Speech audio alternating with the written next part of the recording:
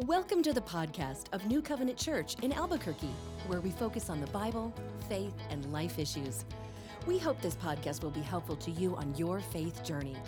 Now, here's our message. Good morning, church family.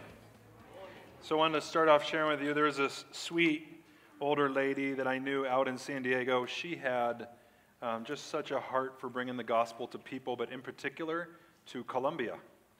She had a heart for the people of Colombia and what was going on down there, and it's a rough country if you don't know a whole lot about what happens in Colombia, but there's massive guerrilla warfare, there's massive sex trafficking, human trafficking, and then many, many drug cartels pass through Colombia, and she would love to go share the gospel with the Colombian people. However, every time she got on a plane and flew from San Diego down into Colombia, she'd go through excruciating pain. She had this inner ear condition that anytime the plane would get above a few thousand feet in altitude, it'd feel like somebody was stabbing her with an ice pick in the ear, and she pretty much had to endure that the entire flight there and the entire flight back, and people would ask her, how do you do it? And she said, I just keep remembering the final destination. And the final destination makes it all worth it. Getting to be with those people and sharing what the Lord was doing with those people and getting to be a part of what the Lord was doing with those people. And made me think of this life. This life can be painful, extremely painful at times, especially for those that are followers of Jesus. Sometimes we have to go through pain for being a follower of Jesus, but I get reminded daily that the final destination is totally worth it. Whatever it is that we have to endure for Jesus, it's going to be worth it. So today and then for the next 2 weeks, we get the blessed privilege of looking at our final destination. We're on our last 3 weeks of Revelation. Many of you already know this, but Revelation, as well as all of the Bible, wasn't originally written with chapters and verses. It wasn't until about 550 AD that the Masoretes came in and they divided up the scriptures with chapters and verses. So really all of Revelation 21 and 22 should just be one big literary unit of thought. But based off time, we're going to have to divide it up in 3 parts. So this morning we're going to be on Revelation chapter 21, verses 1 through 8. We get to take a look at our future home in our King's kingdom. And it is going to be a blessed home, to say the least. That's what we're going to get to take a look at for the next 3 weeks. So I'm excited to see what home is going to be like. And Jen mentioned it earlier this morning, but we're foreigners in this land. This is not our home. This is not the place where we're supposed to be comfortable. This is not your best life now, and it's not meant to be. Our best life is coming. So as we take a look at what our best life is going to look like, would you just do me a huge favor? Would you stand with me just as we honor Jesus as King and we read Revelation 21. We've just got the first 8 verses this morning. John writes, Then I saw a new heaven and a new earth, for the first heaven and the first earth had passed away, and the sea was no more. And I saw the holy city, New Jerusalem, coming down out of heaven from God, prepared as a bride adorned for her husband. And I heard a loud voice from the throne saying, Behold, the dwelling place of God is with man. He will dwell with them, and they will be his people, and God himself will be with them as their God. He will wipe every tear from their eyes, and death shall be no more. Neither shall there be mourning, nor crying, nor pain any more, for the former things have passed away. And he who was seated on the throne said, Behold, I am making all things new. And he said, Write this down, for these words are trustworthy and true. And he said to me, It is done. I am the Alpha and the Omega, the beginning and the end. To the thirsty I will give from the spring of the water of life without payment. The one who conquers will have this heritage, and I will be his God, and he will be my son. But as for the cowardly, the faithless, the detestable, as for murderers, the sexually immoral, sorcerers, idolaters, and all liars, their portion will be in the lake that burns with fire and sulfur, which is the second death. Thank you, gang. One thing that we're going to unpack, and it's going to be the same one thing for the next 3 weeks, is that our future home with Jesus is going to make this present journey worth traveling. We're going to see that in 3 parts in Revelation 21 and 22. This morning on November 5th, we got Revelation 21, 1 through 8. We're going to take a look specifically at the people of heaven. What are the people going to be like? Next week, on November 12th, we're going to do Revelation 21, verse 9 through chapter 22, verse 5, and we're going to specifically unpack the place. What is the place going to be like?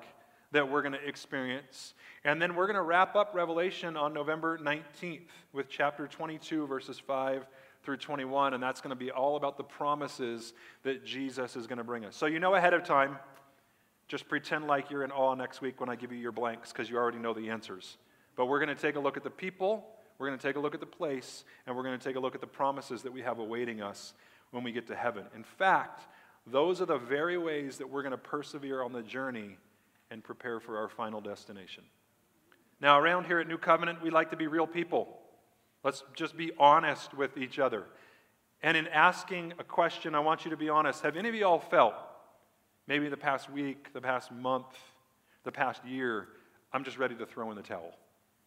Have you felt that at all? It's okay to be honest. I know we're supposed to say all the right things as Christians, right? No, God is good. I'm fine. I'm just going to trudge through and put my head down, and I'm going to press on.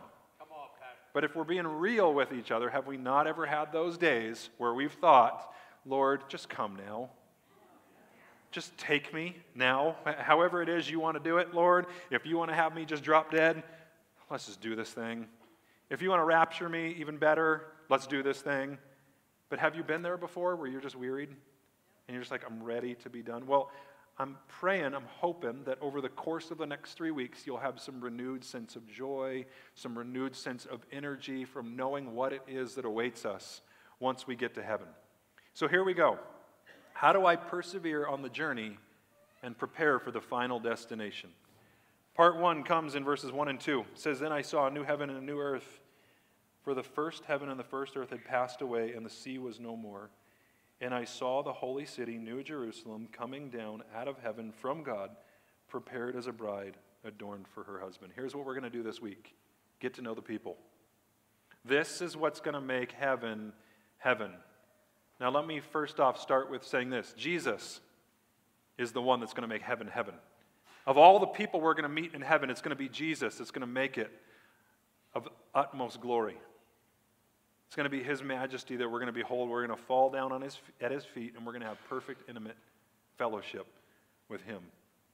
Listen again to the words of John. Go to verse 3 with me. It says, And I heard a loud voice from the throne saying, Behold, the dwelling place of God is with man. He will dwell with them, and they will be His people, and God Himself will be with them as their God. What we're about to see is that the residents are going to have perfect intimacy with God. Now, it's interesting that this verse starts with saying a loud voice, which means this is important. Pay attention. Then it says that God is going to dwell with us. That Greek word for dwell literally means constancy, or to be with someone forever. The verb tense for dwell that's used there means that it's happening now, and it's going to happen forever. We're going to forever be in intimacy with Jesus. In fact, there's two types of closeness. There's proximity and there's intimacy. We get to have both when we get to heaven. Proximity-wise, we get to actually walk with the one who died for us. Try to picture this for a moment, and maybe you haven't thought about it a lot, but did you know that Jesus, when He took upon a body, now understand this about Jesus. This is what we call Christology when we're studying this in seminary courses and stuff. Jesus has always existed. He doesn't have a beginning. This is where cults and false religions have gotten it wrong. Jesus is God Almighty. He is part of the Godhead Trinity. God the Father, God the Son, God the Holy Spirit have all existed for all of eternity. So Jesus didn't get created. He's not a created being that came on the scene when the Holy Spirit overshadowed or impregnated Mary. That's just when He took upon a body. But here's what's mind-boggling about all this. Jesus taking upon a body is a body that He took on forever. So when we get to heaven, we will see Him in His glorified, resurrected bodies. We will see the nail scars in His wrists, and we will see the nail scars in His feet, forever being reminded of just how loved we really are. You want to talk about close intimacy? That's awesome. We're going to get unhindered fellowship with the King who came and died for us. There's a guy named Dr. James MacDonald. He wrote a great little book called Gripped by the Greatness of God. It's really all about Isaiah's encounter with God Almighty. God calls Isaiah to the prophetic ministry. Isaiah is nothing special. Just about everybody that God called in Scripture was nothing special. Most of them were either shepherds or fishermen, or you meet guys like Matthew, who ends up being a tax collector, and Isaiah gets this calling from God, and Isaiah's going, wait a minute, I'm nothing special. You don't have much to work with here. And God says, that's just the way I want it. That way I get the glory. And then God reveals himself to Isaiah and he begins to show him his awesomeness, just how awesome God is. But not only does he show him how awesome he is, he also shows him that he's a loving God that actually walks closely with him in intimacy. Listen to this. It comes from Isaiah chapter 40 in verse 11. It says, like a shepherd, he will tend his flock. In his arm he will gather the lambs and carry them in his bosom. He will gently lead the nursing ewes. In just a few sentences, James MacDonald does a really good job of explaining this passage. He says, God is a shepherd scooping up his lambs and carrying them close to him. God provides special treatment for special needs. At certain times, your shepherd would say, this one is hurting. Be careful of his wound. We're going to have to carry her for a while. This tender arm of God reminds us of his unique and personal care for us. God has two arms. One arm is mighty and powerful, demanding holiness and righteousness. One arm tenderly cares for the weak and the wounded. Almighty and tender, one awesome God. Now, God doesn't have literal arms. Jesus taught clearly in Scripture that God is spirit, but this is speaking of his character and the characteristics that he has. He is Almighty God. He is a warrior. He has no fear of his enemies. He will take them down with the word of his mouth. But then on the flip side, he's also an intimate and tender shepherd who picks up his lambs that are hurting, and he carries them. MacDonald goes on further in describing the awesomeness of God and the fact that God is so awesome that we can find our shelter in him. He says, in the Bible, God's awesomeness and his name, Almighty, often go together.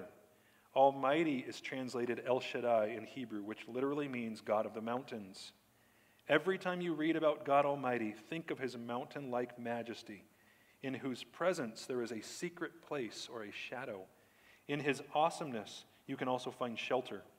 When the psalmist needed protection in times of need, he went to God, his awesome mountain of safety. You too have this place of refuge in God's awesomeness. Psalm 91 verse 1 says, he who dwells in the shelter of the Most High will abide in the shadow of the Almighty. Again, a reminder that that does not mean physical protection for us this side of heaven.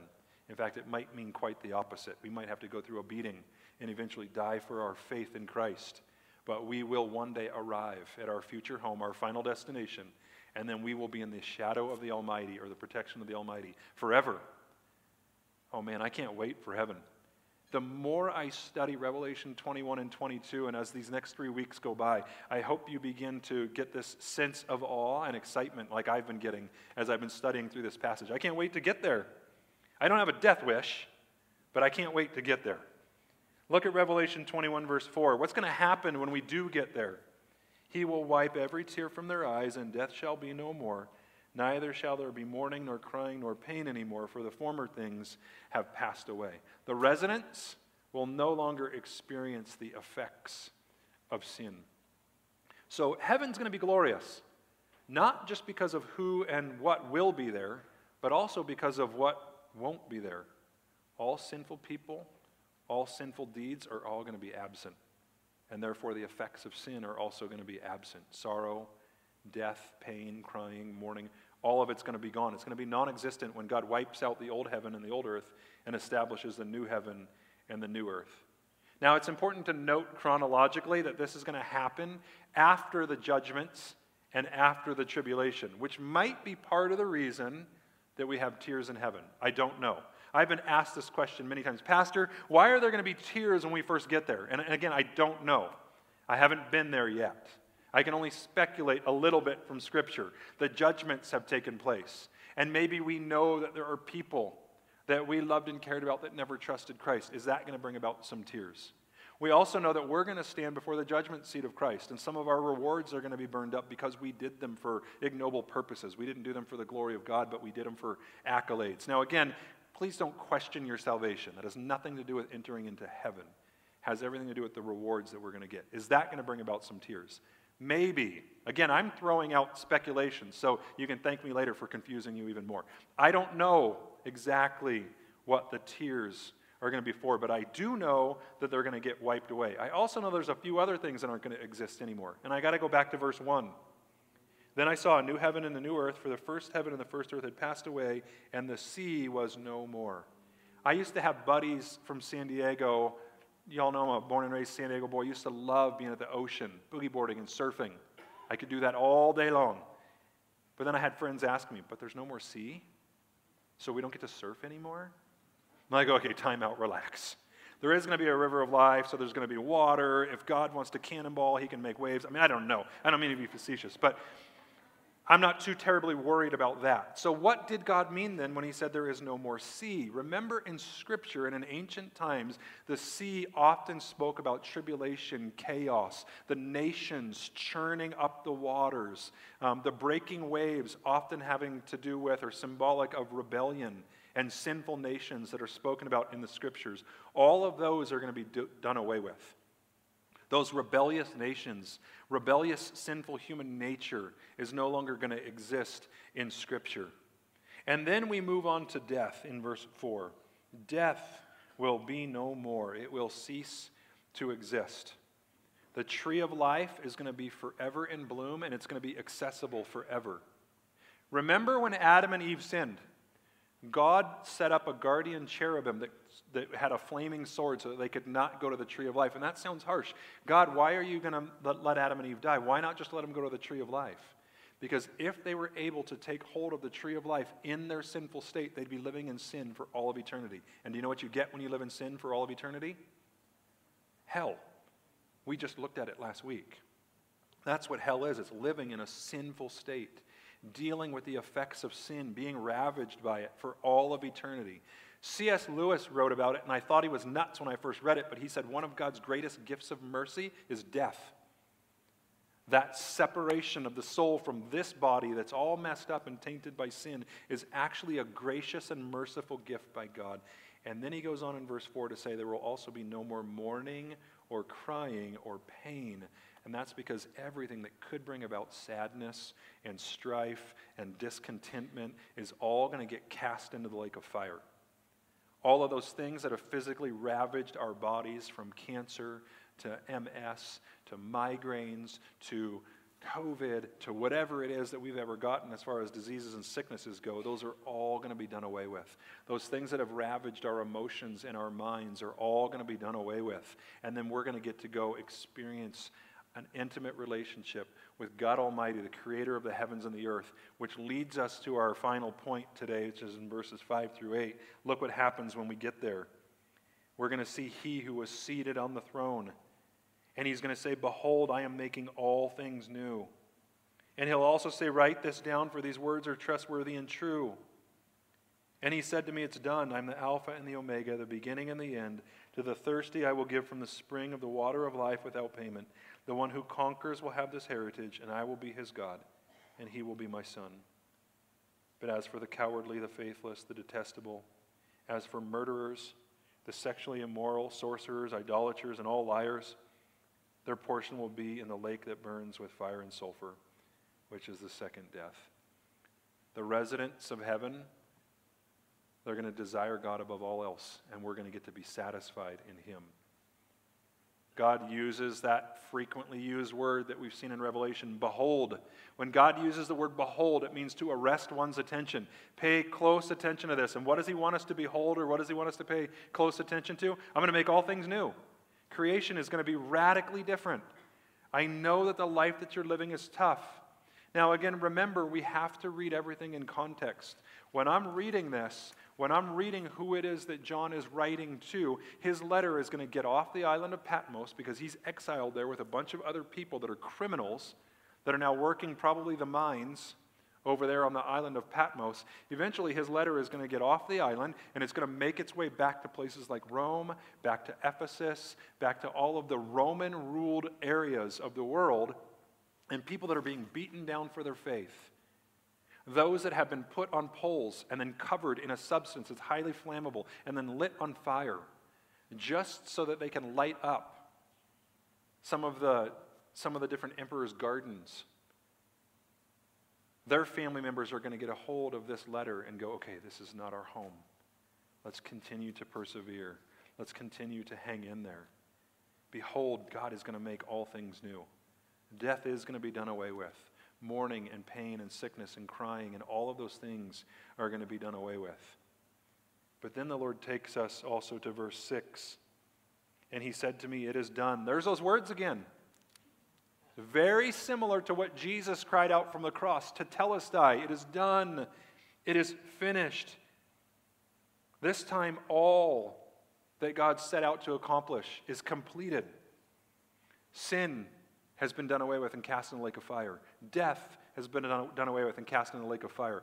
All those that belong to the Lord have been gathered together and brought up to the kingdom of heaven, brought up to God's abiding place where we're going to be with him forever. It's all done. It's all finished. And then he says, I am the Alpha and the Omega, the beginning and the end. To the thirsty I will give from the spring of the water of life without payment. Remember again who's being written to.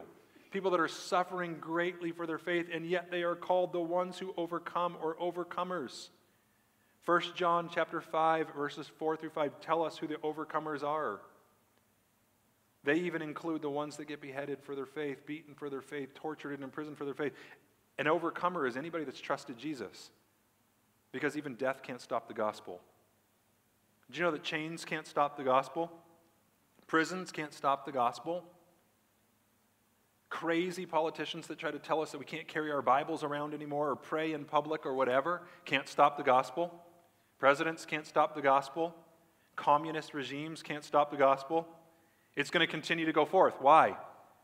Because it goes forth in power because of who is the gospel. It's Jesus. And that's why it'll continue to go forth. Quite possibly the best part of this entire passage was found right here. Look again at verse 7. The one who conquers, will have this heritage, and I will be his God, and he will be my son.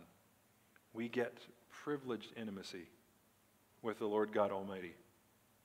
Listen to the words of John in John chapter 1, verses 12 and 13. It says, but to all who did receive him, who believed in his name, he gave the right to become children of God, who were born not of blood, nor of the will of the flesh, nor of the will of man, but of God.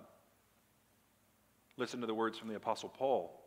Speaking of Rome, he's writing the book of Romans, chapter 8, verses 14 through 17, as well as verse 23. He says, for all who are led by the Spirit of God are sons of God. For you did not receive the spirit of slavery to fall back into fear, but you have received the spirit of adoption as sons, by whom we cry, Abba, Father. The Spirit himself bears witness with our spirit that we are children of God. And if children, then heirs, heirs of God and fellow heirs with Christ, provided we suffer with him in order that we may also be glorified with him. And not only the creation, but we ourselves who have the first fruits of the Spirit groan inwardly as we wait eagerly for adoption as sons, the redemption of our bodies.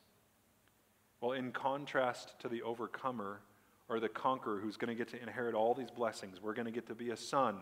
The last part of the passage says that the cowards will be thrown into the lake of fire. And he gives a list of 8 other evils that get mentioned. It describes how the unbelievers act here and now, and then it describes how they will continue to act into all of eternity. Now there's 3 words that we have in the English language, will be in. Go back to verse 7 again.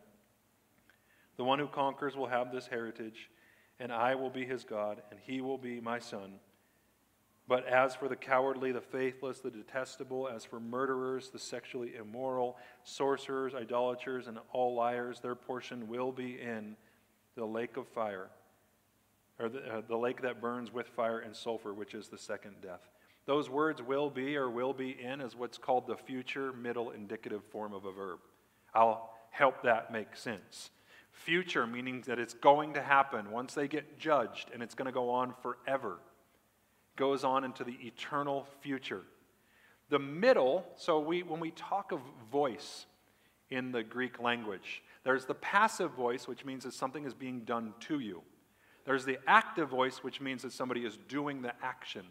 Then there's the middle voice that means something is being done to the person, but they are also doing it at the same time. Here's why I bring that up. The person that is said to be a son, the one that is said to be living in righteousness, is only able to act out their righteousness because it was done to them.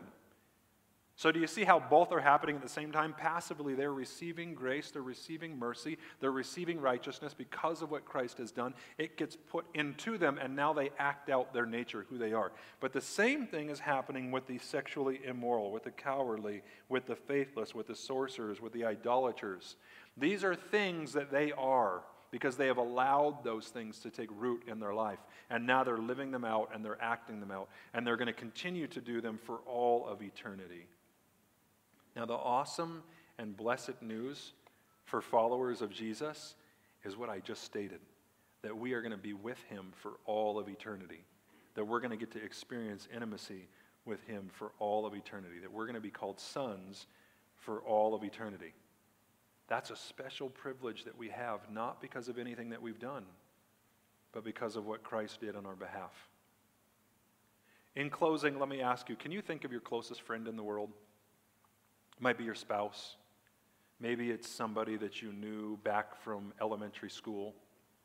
I want you to think of what makes that person so special. What is it that you just love about them? What makes you desire to be around them? Is it the fact that they love you unconditionally? Is it the fact that they're just a really good listener? Do they just exude joy? When you're in the room with them, you just get all kinds of joy. Do they stretch you a little bit and cause you to be a better person of Jesus? Do they just light up your world from being in contact with them? Now, I want you to picture being with somebody for all of eternity that measures up to all of those things and more. They're the perfect listener. They give the perfect advice. They'll never stab you in the back. They will always protect you.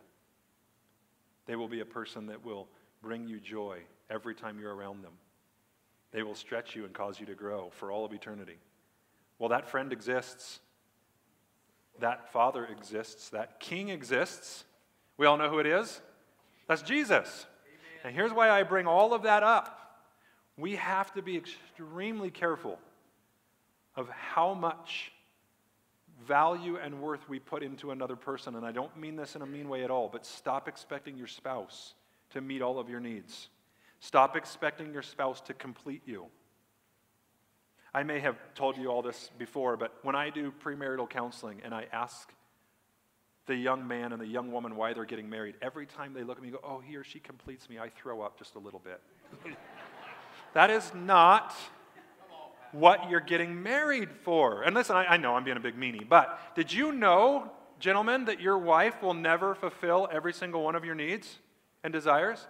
Ladies, did you know that your husband will never fulfill every single one of your desires and needs? The ladies were a lot quicker to go, amen to that one. The guys are smart. They're keeping their mouths shut because they'd go meet Jesus right after this if they said amen. So good thing it was only the ladies saying amen.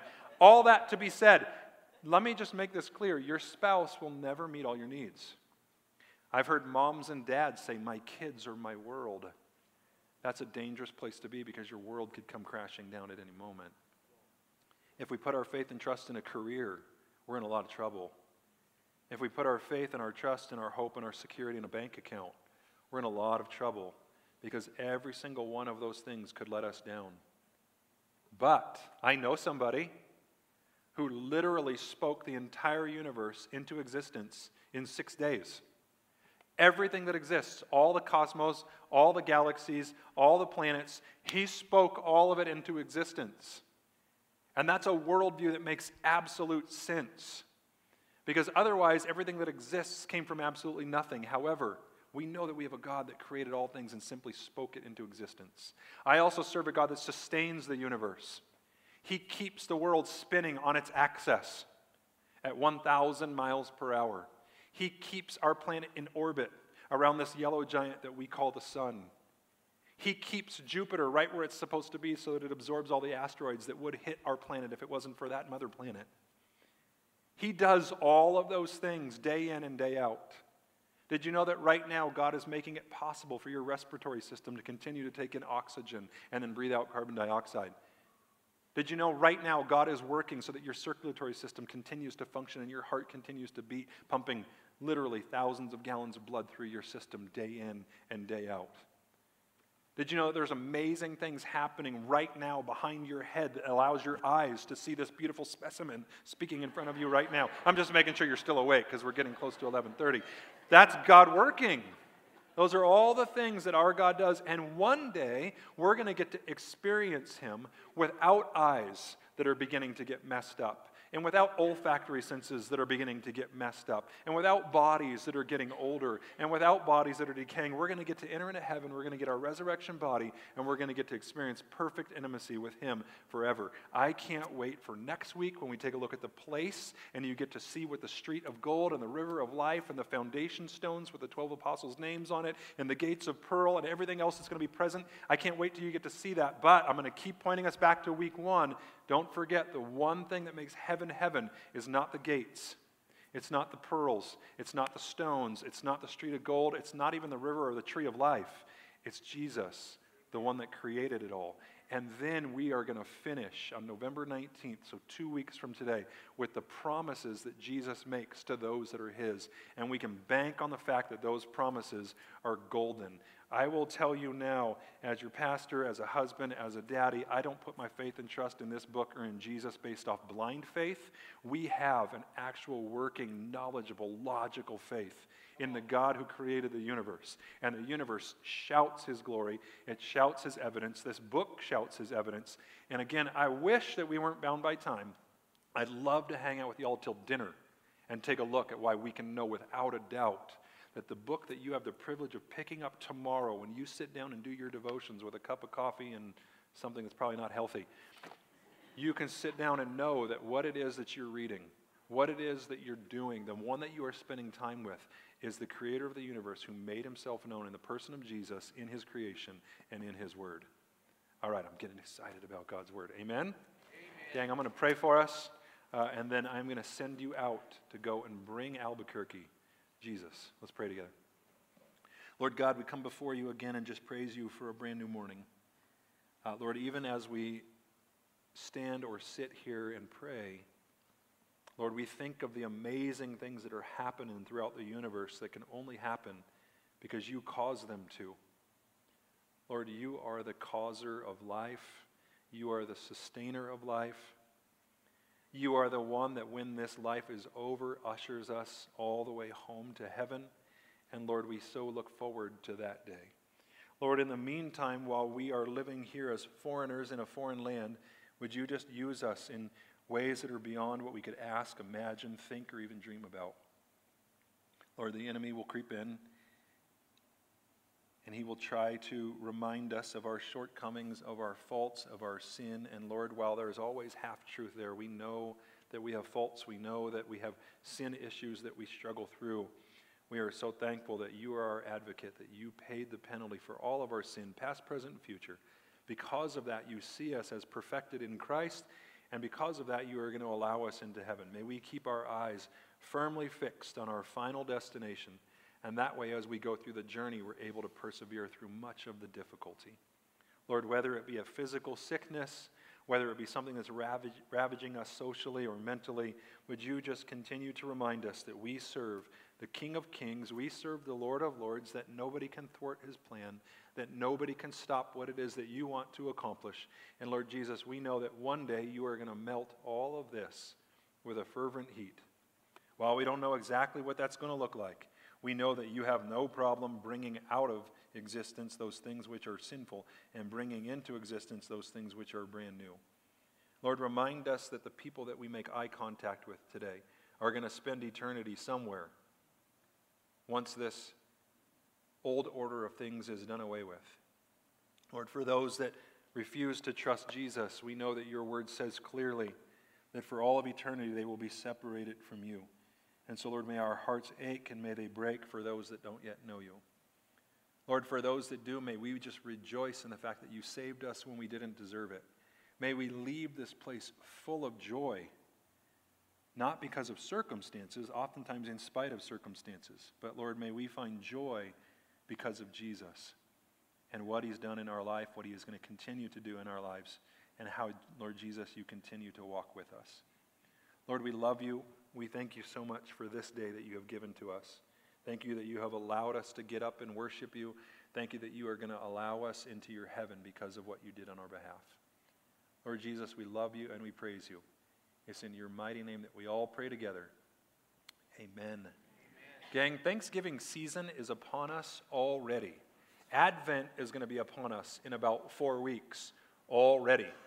Every day and every week is a great time to tell people about Jesus, but this time of year just seems like there are doors that are more open than normal.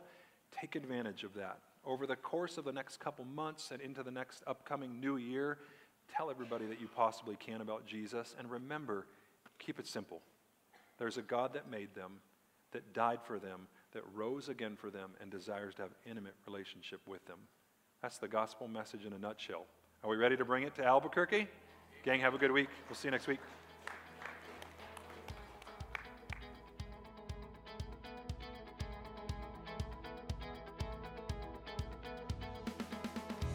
This concludes today's message.